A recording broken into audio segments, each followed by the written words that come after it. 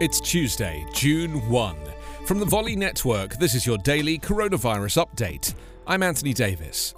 When Italy won the Eurovision Song Contest with an over-the-top glam rock performance, the victory signalled more than just a psychological boost for one of the countries hardest hit by COVID-19. Held before a live indoor audience of 3,500, the annual festival confirmed that Europe was returning to a semblance of normalcy that was unthinkable even a few weeks ago. Coronavirus infections, hospitalizations and deaths are plummeting across the continent after Europe led the world in new cases last fall and winter in waves that cost hundreds of thousands of lives, forced more rolling lockdowns and overwhelmed intensive care units.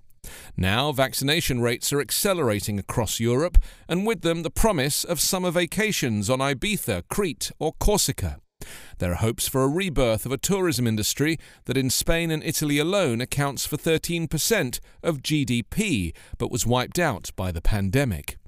Europe saw the largest decline in new COVID-19 infections and deaths last week compared with any other region, while also reporting about 44% of adults had received at least one dose of the vaccine, according to the World Health Organization and European CDC. Now, no European country is among the top 10 for new cases per 100,000 people, and only Georgia, Lithuania and Sweden are in the top 20.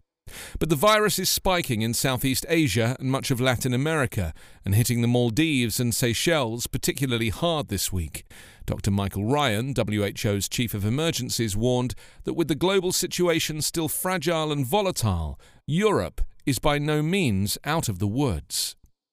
The current number of tested US coronavirus cases has increased to 34,043,573.